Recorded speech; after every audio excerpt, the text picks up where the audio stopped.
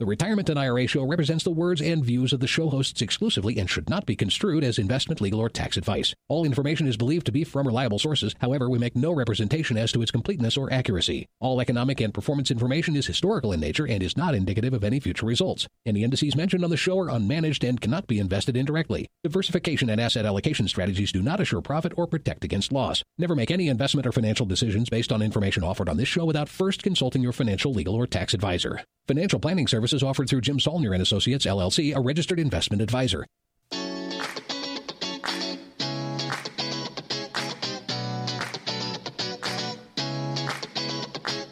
This is the Retirement and IRA Show coming to you from beautiful northern Colorado.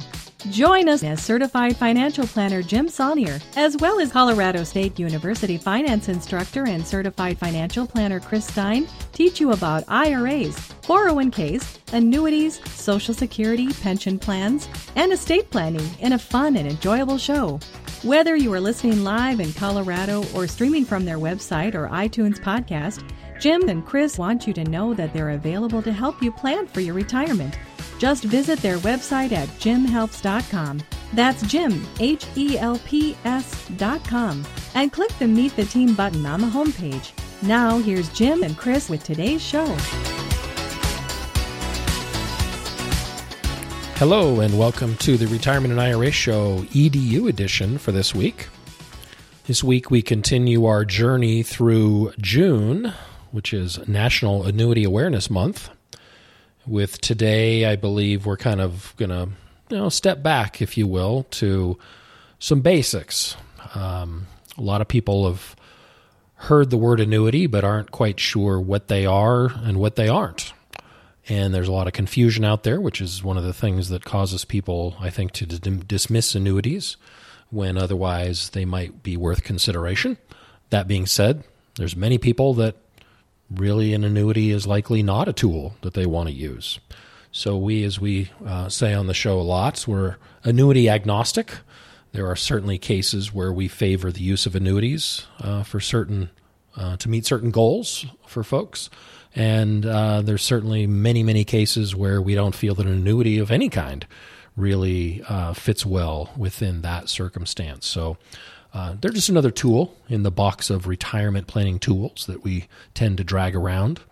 And Jim's going to join me here whenever he's ready. He's in the penthouse studio this afternoon. I think I got the AC turned on for him. That has warmed up here in Colorado. So the penthouse studio, being at the top of the building, does get the most heat. It also is one of the older parts of the building, so the insulation isn't the greatest, but we've got air conditioning, a very modern invention that should keep Jim nice and comfortable in there, even though there are no windows to look out. So there's nothing here, and he calls it the penthouse suite. I've said this time and time again. It's the attic. I know it's the attic, folks, because I bought this house. I'm the one who walked through the damn thing. It was a rundown attic, let me tell you that.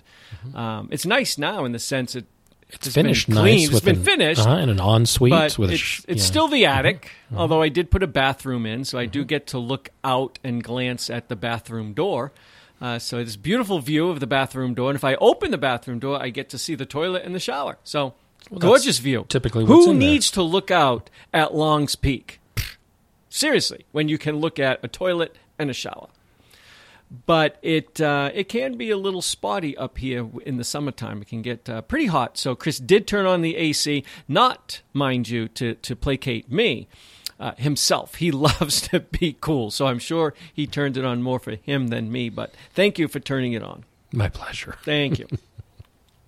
All right, today, folks, what we hope to do to continue with National Annuity Awareness Month, and I'm glad you worded it, Chris, we truly are annuity agnostic, even though secure income plays a big role in what we call our secure retirement income process, the approach we take, the fund number, see-through portfolio, minimum dignity floor, all these concepts and terms that we have created and we use and we believe passionately in.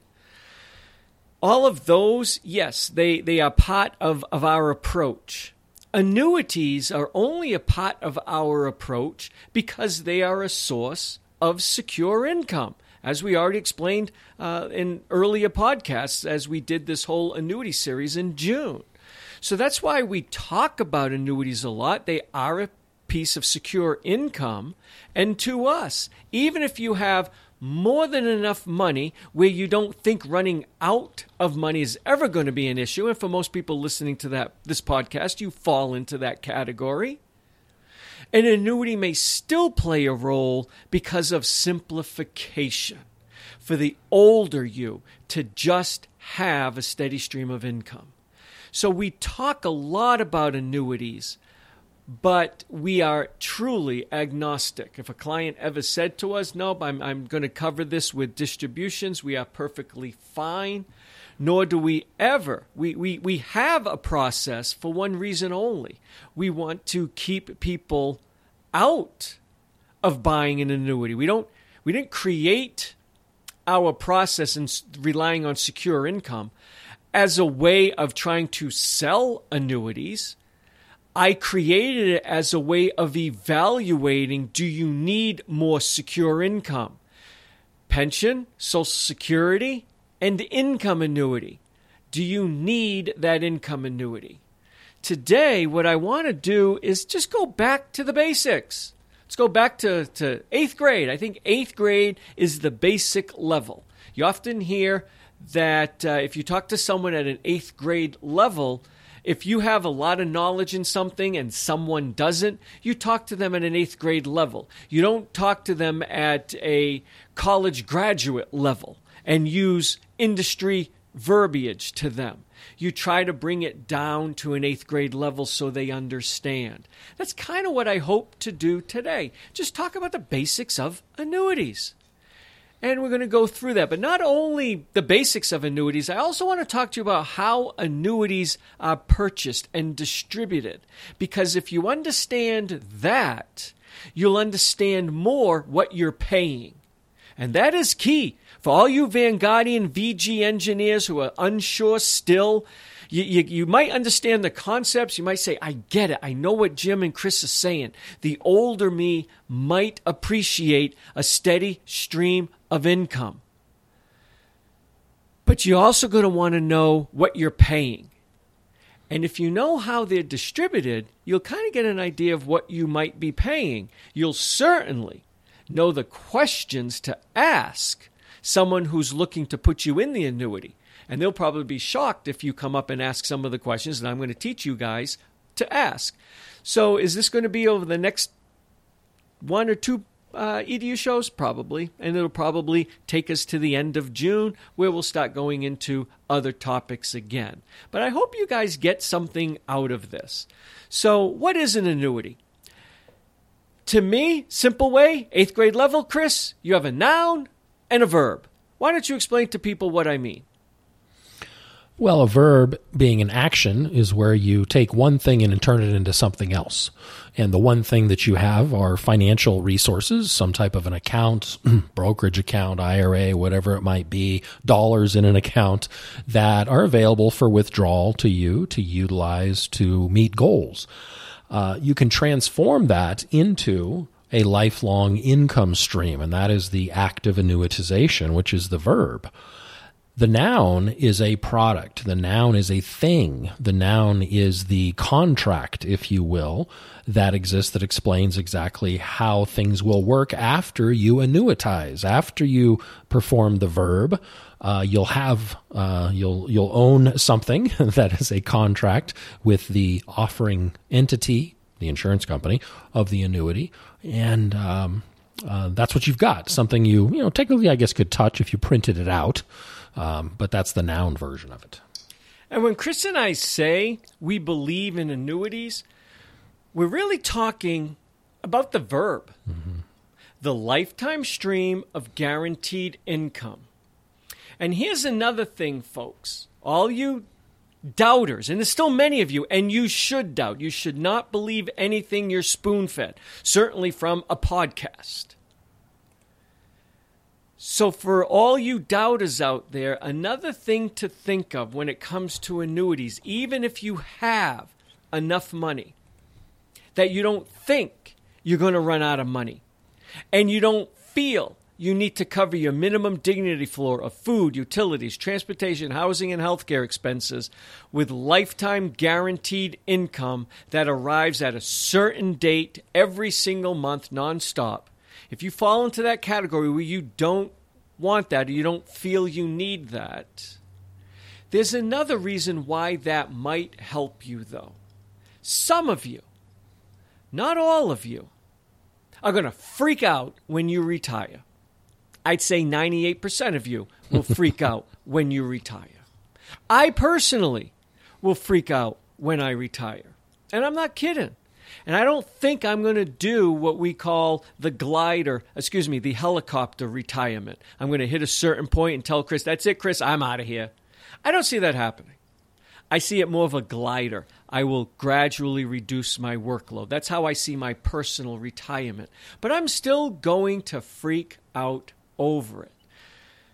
One of the reasons do-it-yourselfers, especially you Vanguard VG types, have a difficult time in retirement, yes, you run into the issues of you enjoyed your job or you still like the feeling of accomplishment and contribution and you're still contributing to society and you miss that. But there's another thing that's going to freak you out in retirement. You're going to hate watching your portfolio drop. Whether it's dropping because of the market or dropping because you're spending the money. Mentally, emotionally, bringing yourself to spend money, I know this sounds crazy, can sometimes, for some people, especially the type of people that listen to this and other financial podcasts, where you bobbleheads, Bogleheads. Huh? Bogleheads. Bogle, not bobble. Bobble is the little dolls. Right. That's right. Yeah. Thank you. You bobblehead. No, you bogleheads. Goodness. Whatever, you heads. You all sit there and you talk about this. You chat on the forums about it. It's all about the accumulation of wealth. The whole financial planning industry is about the accumulation of wealth. The whole retirement industry is about limiting your spending of your accumulated wealth so you die with the most money, which makes me crazy when I see that. We are all about helping you spend your money. How can annuity help you with that? The bottomless cup of coffee. I haven't shared that with you, I don't think, in this whole month yet. The best way to look at an annuity is a bottomless cup of coffee. I have right here, you can hear that, an iced coffee from Starbucks. It's not bottomless. In fact, there ain't much coffee left in here. I have more ice in here than coffee. When it's gone, it's gone. And I'm sipping it real slow. Because I'm here in the recording studio and I know there's no more. And I've got to make this iced coffee last at least till I stop recording.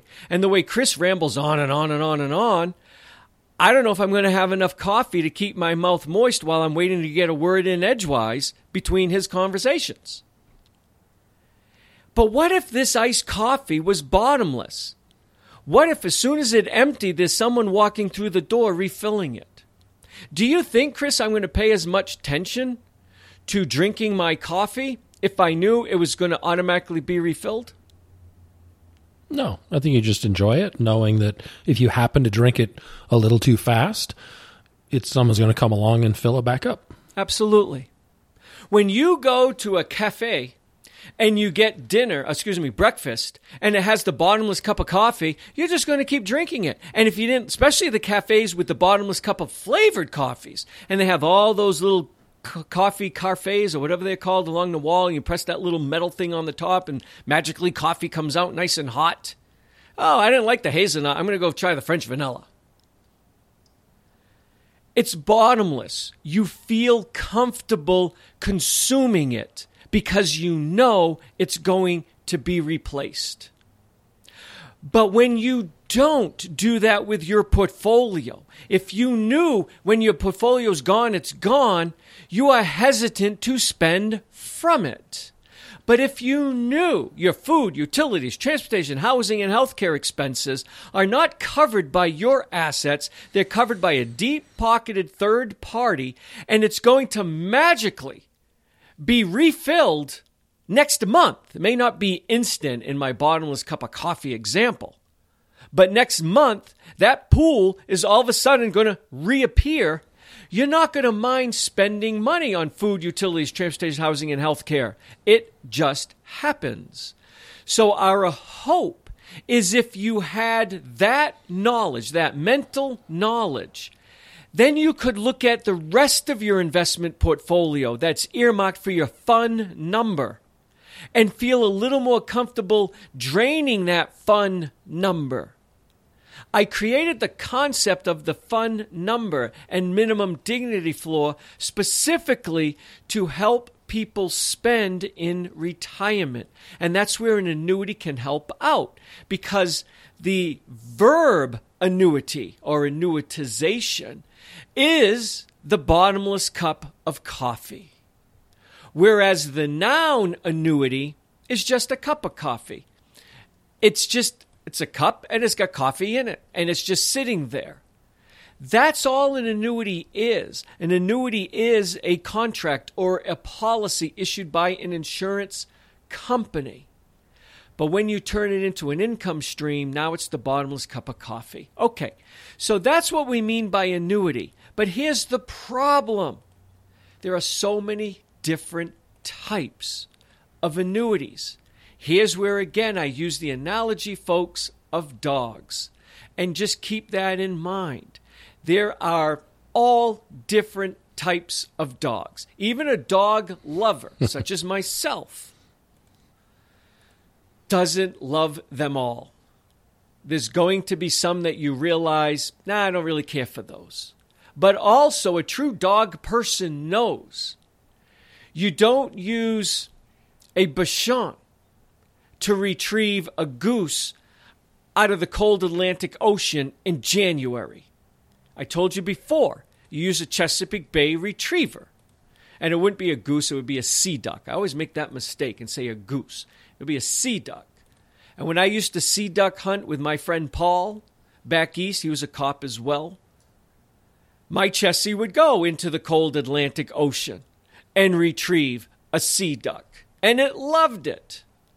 But I wouldn't pull out a little Bichon, those little white pocketbook dogs, and chuck it into the ocean in January and tell it to go retrieve a duck. It's not what it's made for. I don't know what a Bichon is made for, but it's not getting ducks out of the Atlantic Ocean. There's all different types of dogs. I think a Bichon is more of a emotional support style dog. It's one you carry in your pocketbook and look cute with and just love, because they're going to give you unconditional love. I'm not making fun of them. My mom has, what the hell does she have?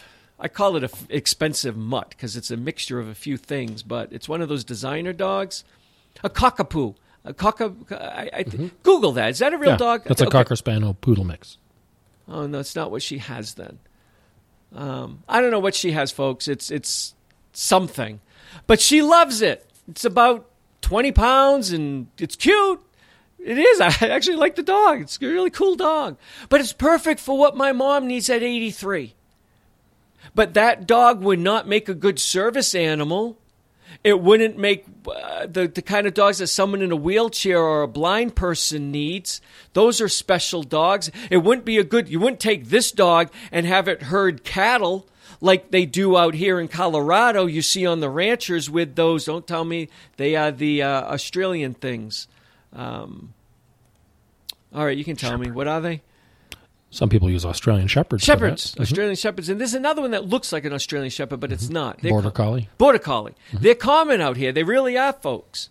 And then when I'm hiking, you see a lot of Swiss mountain dogs as pets, but they were a working dog designed to do that. What am I getting at with this? Just like there are tons of different dogs, and you put the wrong dog in the wrong location, it doesn't work, and it's going to lead you to think, oh, I hate dogs. I went duck hunting, and this little white Bichon wouldn't go into the water and retrieve the duck. Dogs are useless. No, the dog you had was useless. It's the same thing with annuities. There are so many different types. If you put the wrong annuity in, you're going to end up hating all annuities because you don't understand. It's not the annuity that was wrong. You used the wrong annuity. The annuity was right for the purpose it was made for, but you used the wrong one.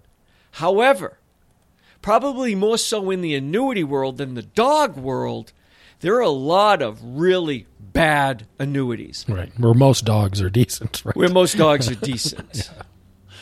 But in the annuity world, I'll be the first to admit, it's been bastardized, it's been oversold, the fees are opaque, it's hard to see. That's what I want to kind of teach you guys. Avoid the crappy ones if you can. But learn to respect and understand the good ones. It's all we're asking. Okay, so how can you look at annuities? Well, we're going to kind of try to go over when do the annuity payments begin? Because every annuity, just like every dog, has, unless they're disabled, so you don't have to get too deep into this, but just like every dog is going to have a tail and 4 paws, every annuity is going to have certain aspects to it. When can annuity payments begin? How are the dollars you put into the insurance policy, I hate to use the word invested, I'm going to say allocated. Technically, some people will say invested. I'm hesitant on that because an annuity is not what, Chris? An investment. It's an insurance product. Exactly. And if you use the word investment, you think insurance. So let's just say, when do annuity payments begin? How are premiums allocated? And how is the annuity purchased? And that'll probably be on the next podcast. But how do you buy it? Not necessarily who do you call, but what's happening behind the scenes. You know who to call. You're going to call an insurance person. I want you guys to learn what's happening behind the scenes. That's what I'm going to teach you, the industry side. I'm going to give you an insight. Here's what's happening behind the scenes. If you know what's happening behind the scenes, you'll have a better understanding on the front end what in the hell it is you're getting yourself into. But today, let's kind of look at when do payments begin and how are premiums allocated / invested. But that word invested is in quotation marks. The first part, when do annuity payments begin? It's pretty straightforward, is it not, Chris? There's really two, immediately or later. Right, deferred. Mm-hmm. Yeah. So they're called immediate annuities or deferred annuities. And it's a reference to when income payments begin. Some annuities will begin right away, and by that, within 30 days of purchase, the payments will begin. So the verb happens right away. Annuitization.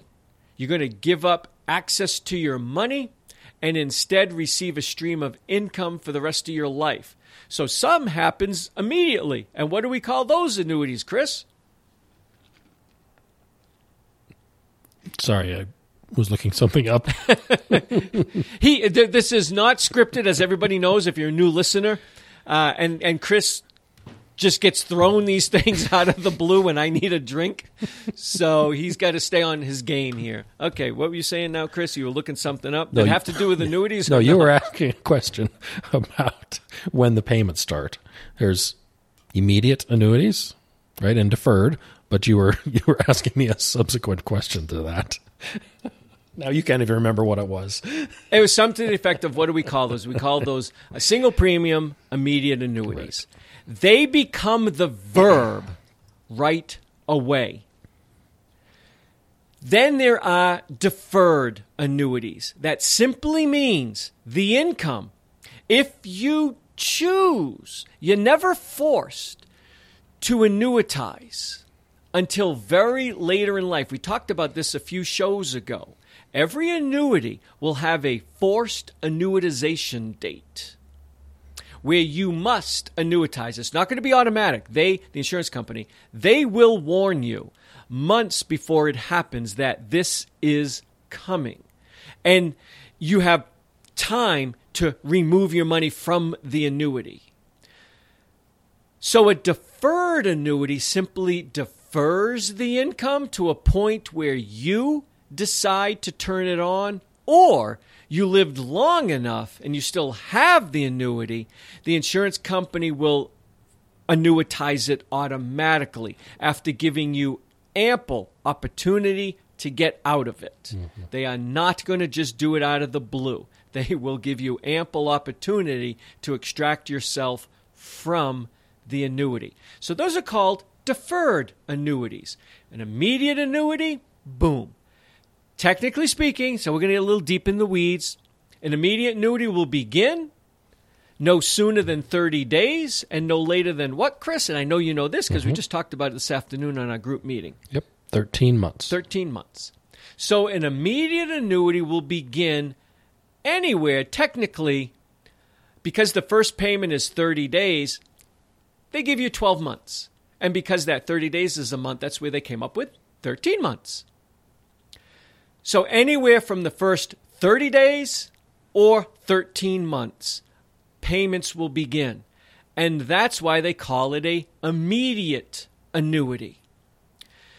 Now, one of the things to look at when you buy an annuity is, can you fund them on a regular basis? Many annuities, not all, but the majority of them do not let you put additional dollars in. Some do, and those that do will often limit how many years you can put additional dollars in. And if you actually read the contract on them, they can refuse payments at any time. In other words, they can shut that feature off. Now, it's not that the insurance company is looking to be jerks. They want your money. If they're going to shut it off, it's because the contract no longer reflects the economic situation of the time. Because when you buy an annuity, everything is contractually guaranteed by the insurance company. This is an insurance contract. So if the embedded interest rates, for example, in the policy are much higher than what the insurance company can get with current interest rates, they may restrict the ability for you to put more money in. So keep these concepts in mind as you're buying an annuity. Now, if you're looking for an immediate annuity, the kind of annuities that Chris and I favor, we encourage our clients to wait to the very last minute to buy an income annuity and then buy a single premium immediate annuity. But if you're going to buy a deferred annuity, and there's any number of reasons why you would, some of the things you want to look at are, can you put premiums in on a regular basis or not? What is the guaranteed minimum interest rate in that contract? All deferred annuities will have a guaranteed minimum interest rate. For years, they were about 1% for about the past 10 years or so. Recently, you can now get them with a guaranteed minimum interest rate. I've seen them from 2.75 to 3%.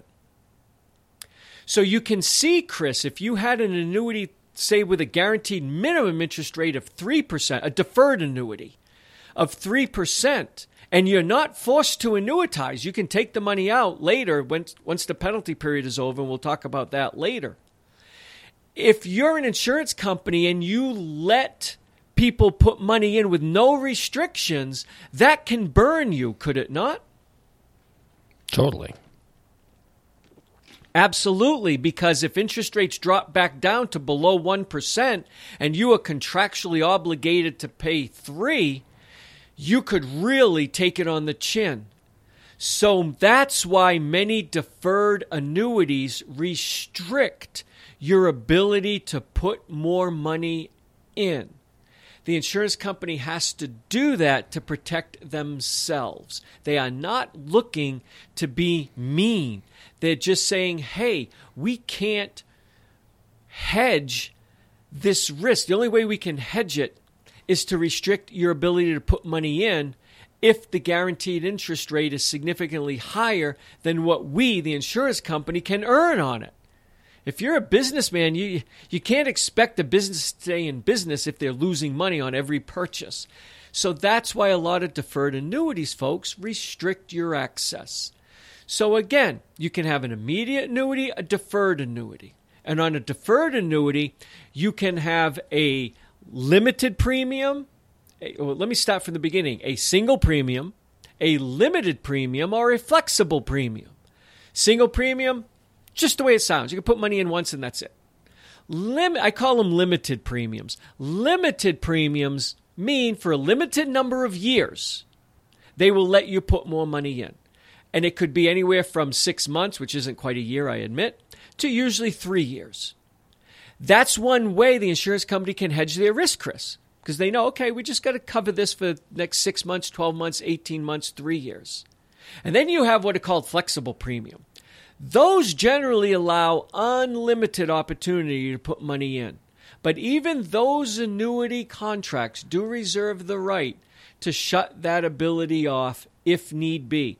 I have never seen a flexible premium annuity do that. I've seen them continue to honor them. And there are flexible premium annuities now. There's one in particular I know of with a guaranteed minimum interest rate of 2.85%. So if you bought that annuity today with the minimum amount to open it, which I don't know off the top of my head what that is, and just kept it and didn't do anything else with it, you have an account that at any time in the future, you can put money in and earn no less than 2.85%. It's guaranteed right in the contract. Flexible premium annuities are very rare. I only know of 2 companies right now that are offering them, and only one of the companies is the one I'm thinking of. Because there's a lot of risk on that company. They're guaranteeing 2.85%. And if interest rates ever drop again back below 1, 2.85% looks pretty damn good, does it not, Chris? Totally. That's a way to kind of hedge yourself. Let the insurance company take on some of the interest rate risk of the future. Exactly.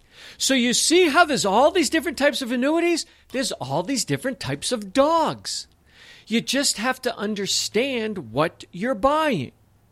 And again, one of the best ways to begin the discussion or analysis for all you Vanguard VGs who are going to write Excel spreadsheets, when do payments begin? And under that umbrella, I would put how can premiums, be allocated, or not allocated, but how can dollars be put in? Once, flexible, limited, what are the rules? And in the case of a deferred annuity, what's the guaranteed minimum interest rate? Make sure you all are asking that question.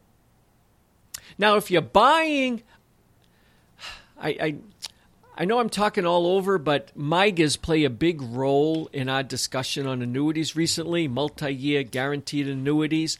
Those are kind of the insurance company's version of a bank CD.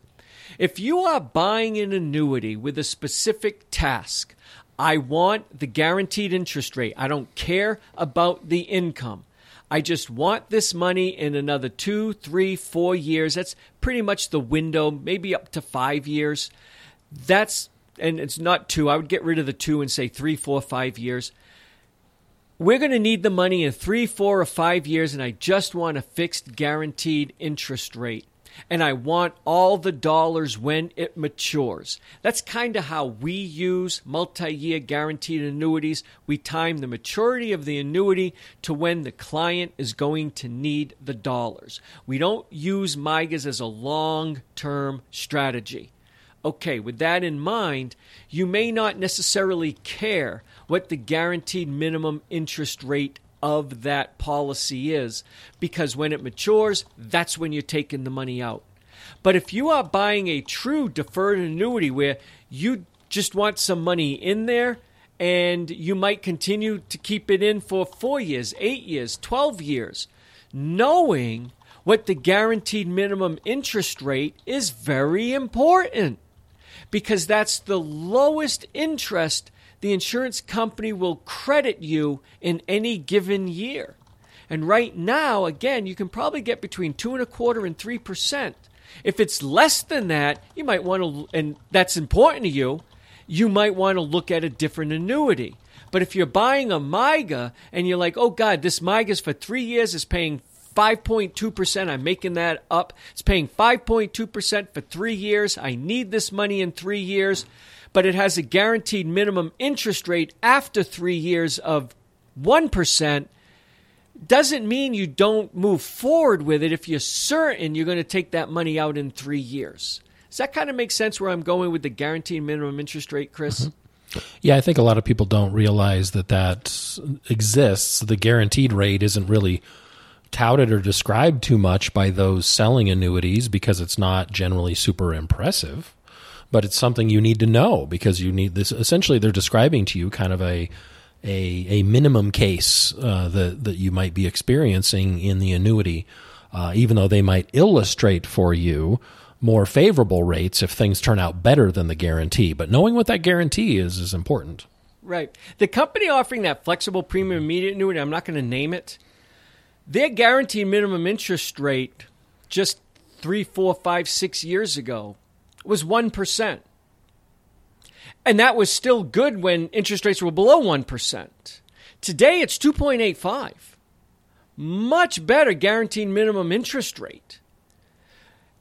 And that's about the only time I pay attention to the guaranteed minimum interest rate is when buying that flexible premium immediate annuity, because it's being earmarked as an account that could be used in the future if interest rates drop again. I know I'm never going to get less than 2.85%. I'm going to put the minimum amount in that just to keep the damn thing open. Let it sit there. I don't care whether that's $500, $1,000.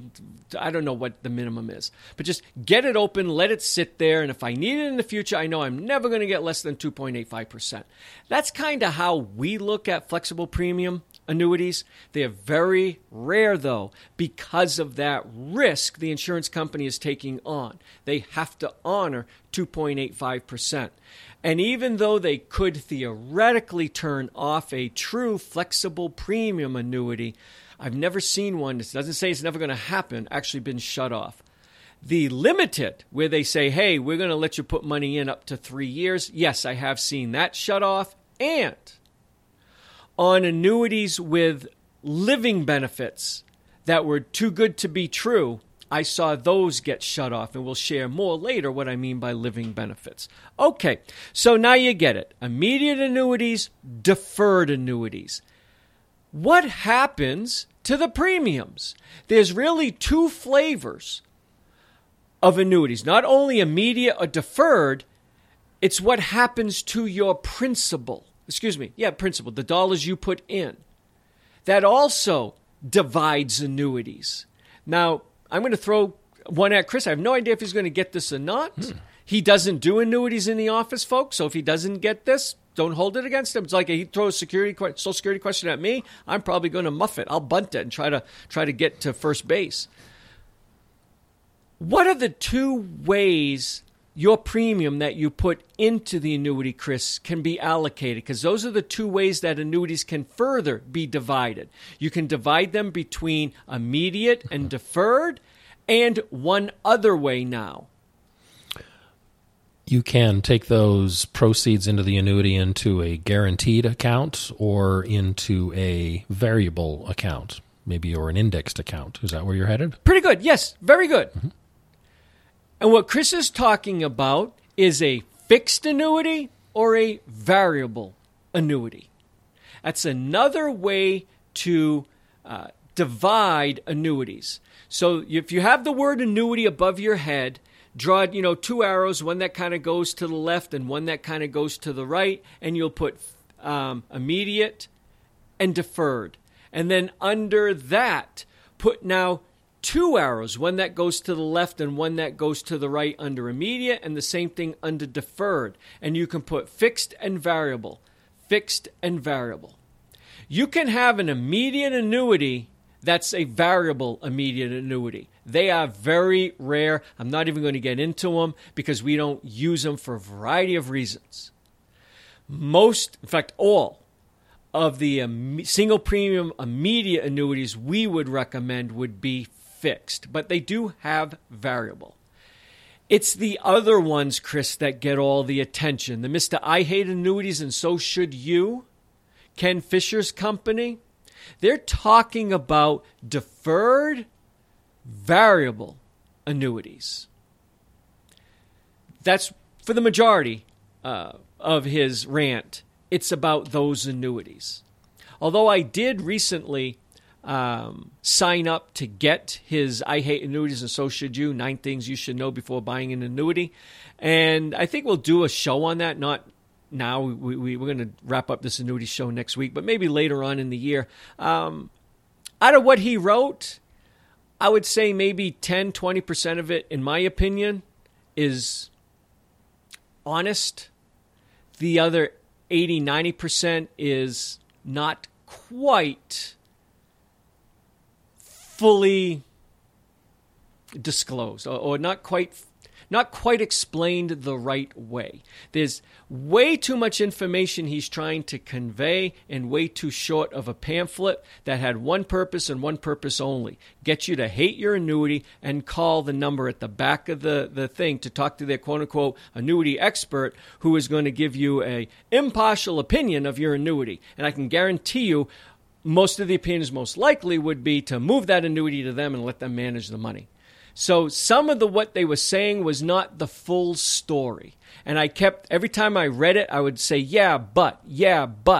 They weren't putting the buts in, Chris. And you know us, we like big buts. And they weren't doing any of that in that. Okay, back to what I'm getting at. Under the deferred side, you're going to have to the left fixed, to the right variable. And what that means is what happens to your premiums. In the immediate annuity, we know what happens. You lose access to it, and you're going to get a stream of income for the rest of your life. But on the deferred side, a fixed annuity on the deferred side will put your premiums into, as Chris said, a guaranteed account. It's called the declared rate. It's how much the insurance company will declare that they will pay you in a year. Every annuity has a declared rate. Every deferred annuity may also have a declared rate for a certain period of time, like a MIGA. You can have it for 3 years, 4 years, 5 years, 6 years. And after that, they say, we don't know what it's going to be. But they will declare the interest rate every anniversary, not every January. If you open it on June 23rd, which is today's date, if you fund it on June 23rd, next year on June 23rd, they're going to do what, Chris? They reset the declared rate. Exactly. So on a deferred fixed annuity, your interest, what you are going to earn, is known. And it's known on every anniversary, not every January 1st, every anniversary that you opened your annuity. So if you and your buddy opened one together, but his or hers opened 30 days before yours or 18 days after yours, your new renewal interest rate could be different. They change that rapidly. But on your anniversary, they will reset the interest that they will give you, never less than that guaranteed minimum interest rate. It could be more, and most likely would be more, but that's how a deferred fixed annuity works. The fixed references the amount of interest you are able to earn. In a deferred variable annuity, your premiums are invested. So even though I use the word invested in quotation marks. Now you can see why I don't like using that word. I'm saying allocated. If you allocate money to the variable sleeve in your annuity, those variable dollars will be invested. And they have what are called sub-accounts. They may look like a mutual fund. They may talk like a mutual fund. They may walk like a mutual fund. But they're not mutual funds. They will often have the same names as their mutual fund counterparts. But they're technically called sub-accounts because they will often have different fee structures than their mutual fund brethren. Now you are starting to slowly see ETFs that will be offered inside variable annuities. I believe the SEC and or FINRA has recently loosened the rules to allow ETFs to be more prevalent inside variable annuities. So you might start to see some lower cost ETFs. But don't bank on it, because here's where Ken Fisher does get it right. The fees of annuities, he says, are too high. But again, he's lumping them all together. The fees of variable annuities can be very high because the sub-accounts, which may look like a mutual fund, talk like a mutual fund, walk like a mutual fund, but they're not mutual funds, will often have significantly higher fees than their mutual fund brethren. And there's a reason why. Those higher fees go to compensate the insurance companies. When you buy a variable annuity, except for Vanguard, who refuses to share any type of revenue on a fee they collect. That's why you don't often see Vanguard options inside a variable annuity. Investment companies pay insurance companies to have their products in their annuities. It's called revenue sharing. It's all disclosed to you in 8-point font and probably a 800-page, I'm being a little facetious there, but anywhere from a 70 to a 300-page disclosure prospectus when you buy a variable annuity that they're sharing revenue. Insurance companies aren't out there scouring the globe to find the best investments possible for their variable annuities. They're striking deals with investment companies that will pay them the most revenue to list their sub-account inside their variable annuity. That's the cynic in me talking, but I believe that passionately, and it bears out when you see how these things and the fees of these things and how they're priced. So when you start to look at a variable annuity, you have to pay close attention to the fees of the sub-accounts. But the whole idea of a deferred annuity is to put money in and let it grow in a hope that in the future you can then tell the insurance company, take these dollars and give me a guaranteed lifetime stream of income with them. One of the things Chris and I favor is to not use that whole annuity wrapper if you can avoid it. And instead just invest the dollars on your own. All you VGs will love that. And just in the future, be receptive to buying a single premium immediate annuity, or let the older you decide. The 60-year-old you might hate it. The 72-year-old you might love it. Let them decide. So that is a deferred annuity. Deferred annuities intend to grow your premiums. They do it on a fixed or a variable platform. On the variable platform, they could go up, they could go down. On a fixed platform, you will never lose. The money gets put in, and you're going to be offered a guaranteed fixed interest rate that generally resets annually. Case of a MIGA, it will be fixed for a certain period of time, Then if you decide to keep that MYGA, it would reset. Anything else I need to dive into, or do you think, I'm trying to be 8th grade level here. Do you think I covered it? I think so. It's hard to, it is a balancing act because you need to be detailed enough to give people the, true story or true sense of what's going on without kind of getting overwhelming. So, but I think so far that's touched on most of what I would want to include. Okay. So, what should we get into? I don't know how deep I want to go into this. How much time do we have left? We have probably 15, 20 minutes. Okay.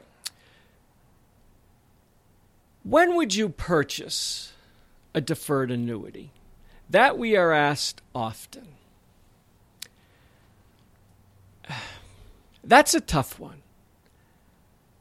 I like that flexible premium deferred annuity that I described to you, especially now that the guaranteed minimum interest rate is 2.85%.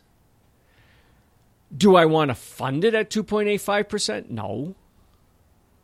But I wouldn't mind having one with a guaranteed locked in at 2.85. And if they raise it in a couple of years and it's now 3.5, you replace it with the new one with a guaranteed 3.5. That's a deferred annuity. You're deferring. You don't want the income to begin.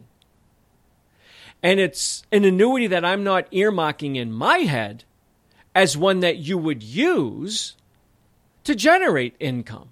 It's one that you would use to get a guaranteed minimum interest rate with the ability to put more money in. So that's one reason you would use a deferred annuity.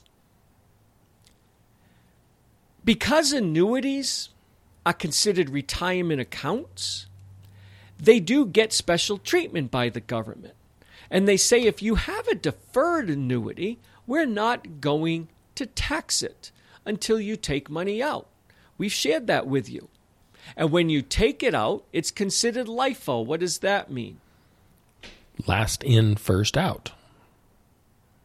Meaning, so the last money that goes in these is not your money. It's the money that the insurance company has shared with you because of their crediting to that account. And when you turn around and take money out, that money is going to come out first. When that's gone, then they start to give you your own money back. Right. So that tax treatment can be beneficial at certain times. Sometimes we have had people who are trying to get usually ACA premium tax credits or something like that. And for some reason they want to lower their income. They could put the money in a deferred annuity so any earnings or interest or dividends aren't taxed to them right away.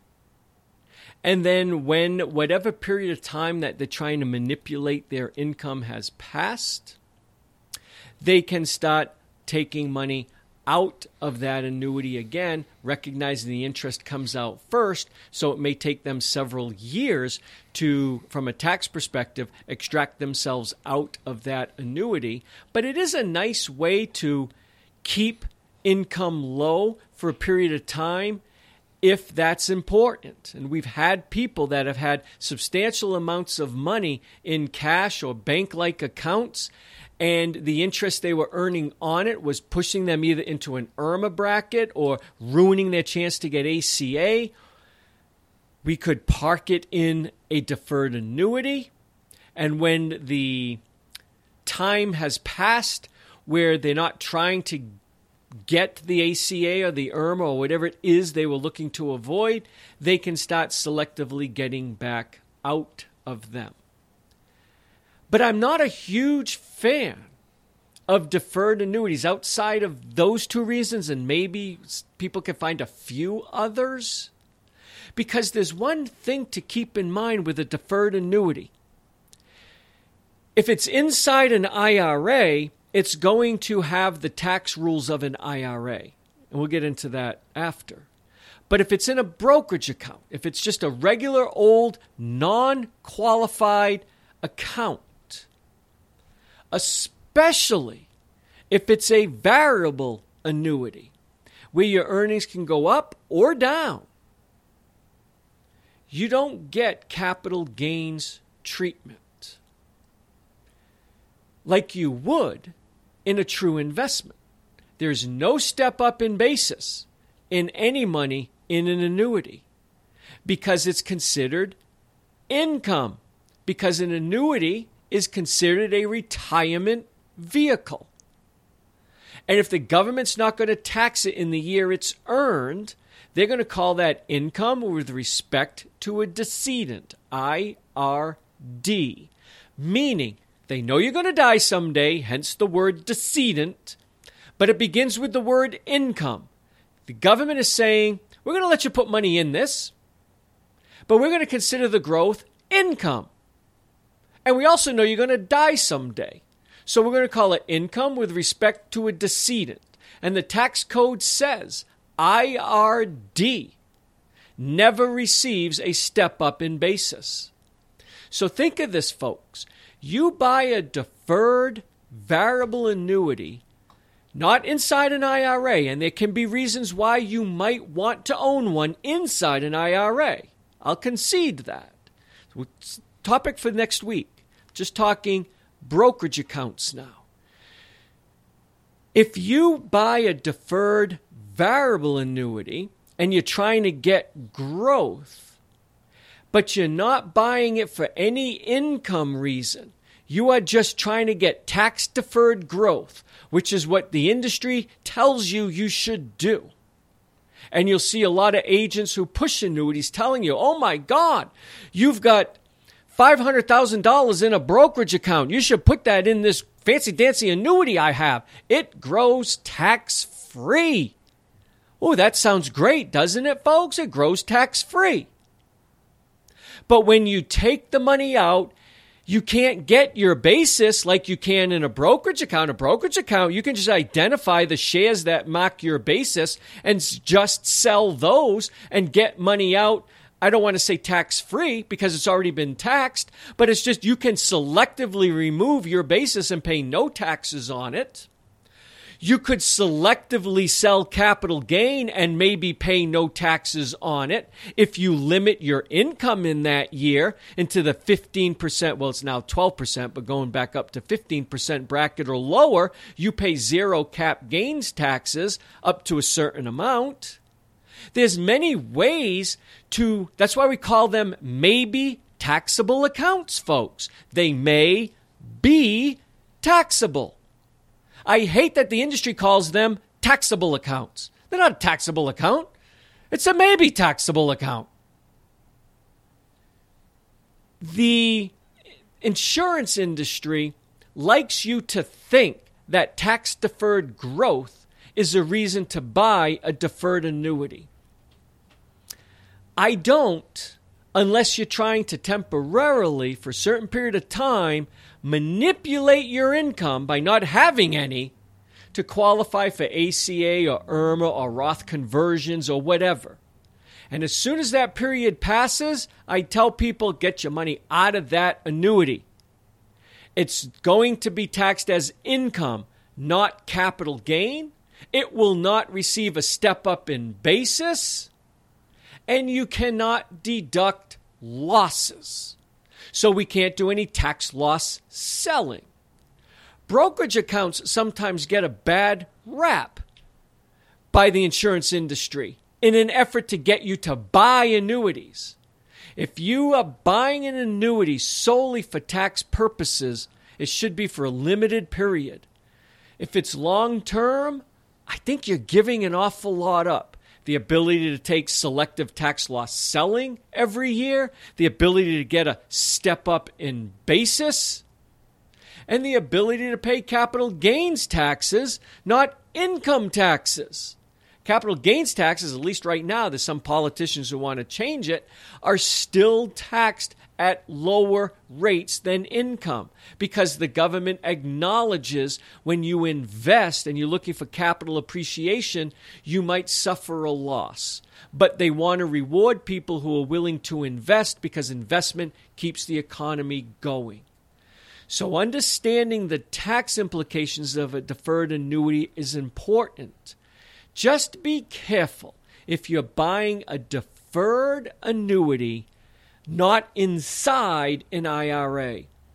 And also question anyone, especially, now we're going to look at the investment advisors now, especially those who cannot sell annuities or have chosen not to sell annuities, but they want to be paid by an AUM, asset under management. They want to be paid by managing your money. They may tell you, you should never buy an annuity inside an IRA. I'm sure you've heard that before, Chris. Mm-hmm. Yep, lots, actually, as if it's a rule that never should be broken.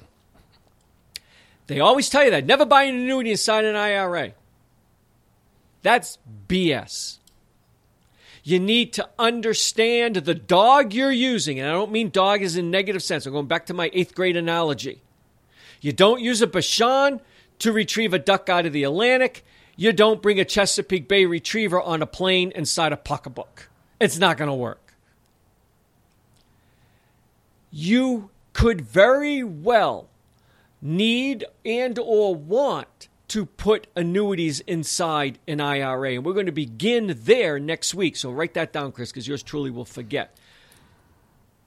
Don't listen to people who tell you you need to buy this annuity outside of an IRA because it's tax deferred. If that's the only reason, that might be true if it's for a limited period and you're trying to achieve something. But long term, you give up way, way too much. No step up in basis, no capital losses, taxed as income. Income comes out first. Too many negatives. Conversely, anyone who tells you don't buy a deferred income inside an annuity, they may have an ulterior. Is that right? Ulterior? Did I say that right? Mm-hmm. Okay. But you said a deferred income inside of an annuity. Oh. You meant deferred annuity inside of an IRA. Thank you. Yes. I was testing Chris there, folks. And see? You gave me an opening to fix it. He nailed it. Question anyone telling you not to buy an income or any annuity inside an IRA. There can very well be many good reasons why you would want to buy an annuity inside an IRA. However, well, I'll get into that next week. We're going to begin next week with when would you consider using an annuity inside an IRA? I can give you a couple of hints. Our bottomless cup of coffee to cover your minimum dignity floor. How many people, Chris, anecdotal, of our, I don't want to say necessarily just our clients, but people who come into contact with us with an effort to either work with us or learn more about us when we were accepting clients. We're not accepting retirement planning clients right now. Everybody knows that. How many have more than 50% of their money in tax-deferred accounts? 85%. Oh, I'd say higher than that. We've never measured. I'm saying more than 50, because then I'm going to say more than 70, more than 80, more than 90. The percentage will start to drop. But I would say 90% of people who come to us have more than half their net worth of liquid retirement assets inside IRA or IRA-style accounts like 401ks, TSPs, 457s. But we have regularly seen people with 80, 85, 90% of their money in these types of accounts. And many of you listening, you know you have the majority of your money inside always taxable IRAs. To say to you, you should never buy an annuity inside an IRA is saying, wow, you've got all your money inside tax-qualified retirement accounts. You can't have lifetime secure income. Makes no sense. Nope, you can't have it. It's asinine, folks.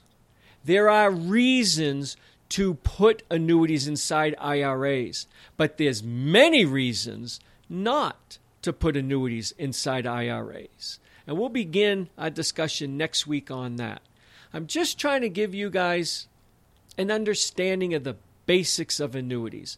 So we'll pick up there. We'll talk a little bit more about deferred variable annuities, because those are the annuities. All you Vanguard VEs, you Vanguardian engineers, you VGs that I affectionately call you, whether you have your money at Vanguard or not, you're still VGs. All you engineer types, you do-it-yourself investors, 99% of the people listening to this podcast, you fall into that category. We get that. You have been taught to hate annuities because they're talking about these high-cost, broker-sold, very opaque, difficult to understand, contractual nightmare variable annuities. And we understand that. We're trying to help you guys learn about them. But there are other dogs in the pack that would be very good and can be a good reason to put them inside an IRA. And we'll begin there. Okay. Sounds good. I have made a note to start next time with buying an annuity inside an IRA. Buying deferred annuity. I think everybody knows the bottomless Yeah. cup of coffee immediate annuity is appropriate inside an IRA. And I would defend that. And if anybody wants to come on and argue that point with me, I'd love to take it. I feel an immediate income annuity could be an appropriate use of IRA assets. Mm-hmm. Absolutely. I'm a little more hesitant on the other types of annuities inside IRAs, but I would concede there can be appropriate places for those as well. So this notion that you never use an IRA to buy an annuity is often espoused by AUM people who cannot or will not use annuities. So they just come out like Ken Fisher. I hate annuities and so should you. And in that, don't get me going on that, but in that little pamphlet, Chris, they push how they can help you with your retirement. And I'm thinking, my God, you're going to help someone with their retirement and you refuse to talk about a lifetime stream of guaranteed income? That to me is just asinine. Yeah, different strokes for different folks, I guess. Right? It is, but you know the game. The game is to gather assets and charge an AUM fee.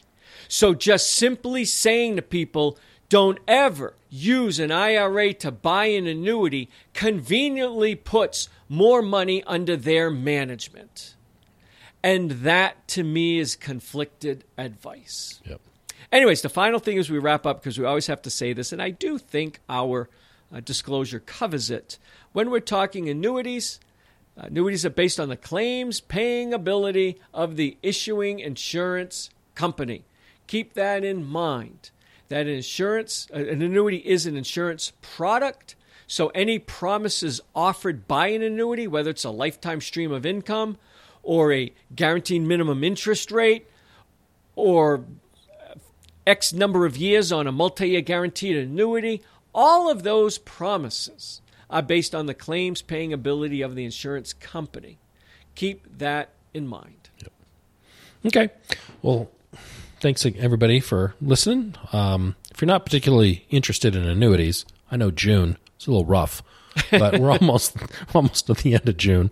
But hopefully you're taking little nuggets here and there. More information is better than less when you're making decisions about your financial situation, and in particular retirement, which is what we kind of focus on. But if you do have any questions related to what we've been talking about with annuities, that's now's the time to send it in, get them kind of squeezed in on the Q&A and EDU shows for June during Annuity Awareness Month.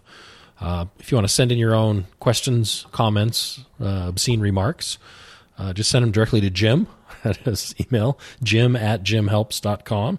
That's Jim, HELPS.com. And make sure you put in the subject line, it's a question or comment for the podcast, just so it makes it easier for him to pick those out. So thanks again, Jim. And we'll be back with everybody once again next week with a brand new show.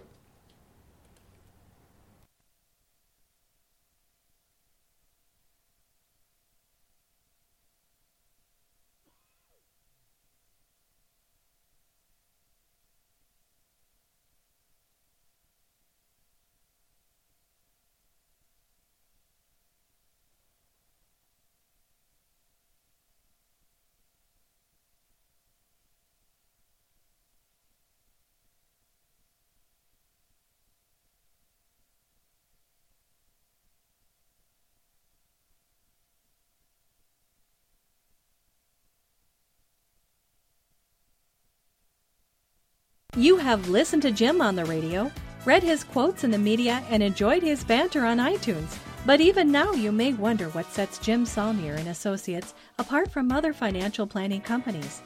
The answer is quite simple. Jim's diverse team of professionals specializes in retirement planning. They form a lifelong relationship with you and measure their success not through product sales, but through the security and prosperity you may achieve in your retirement.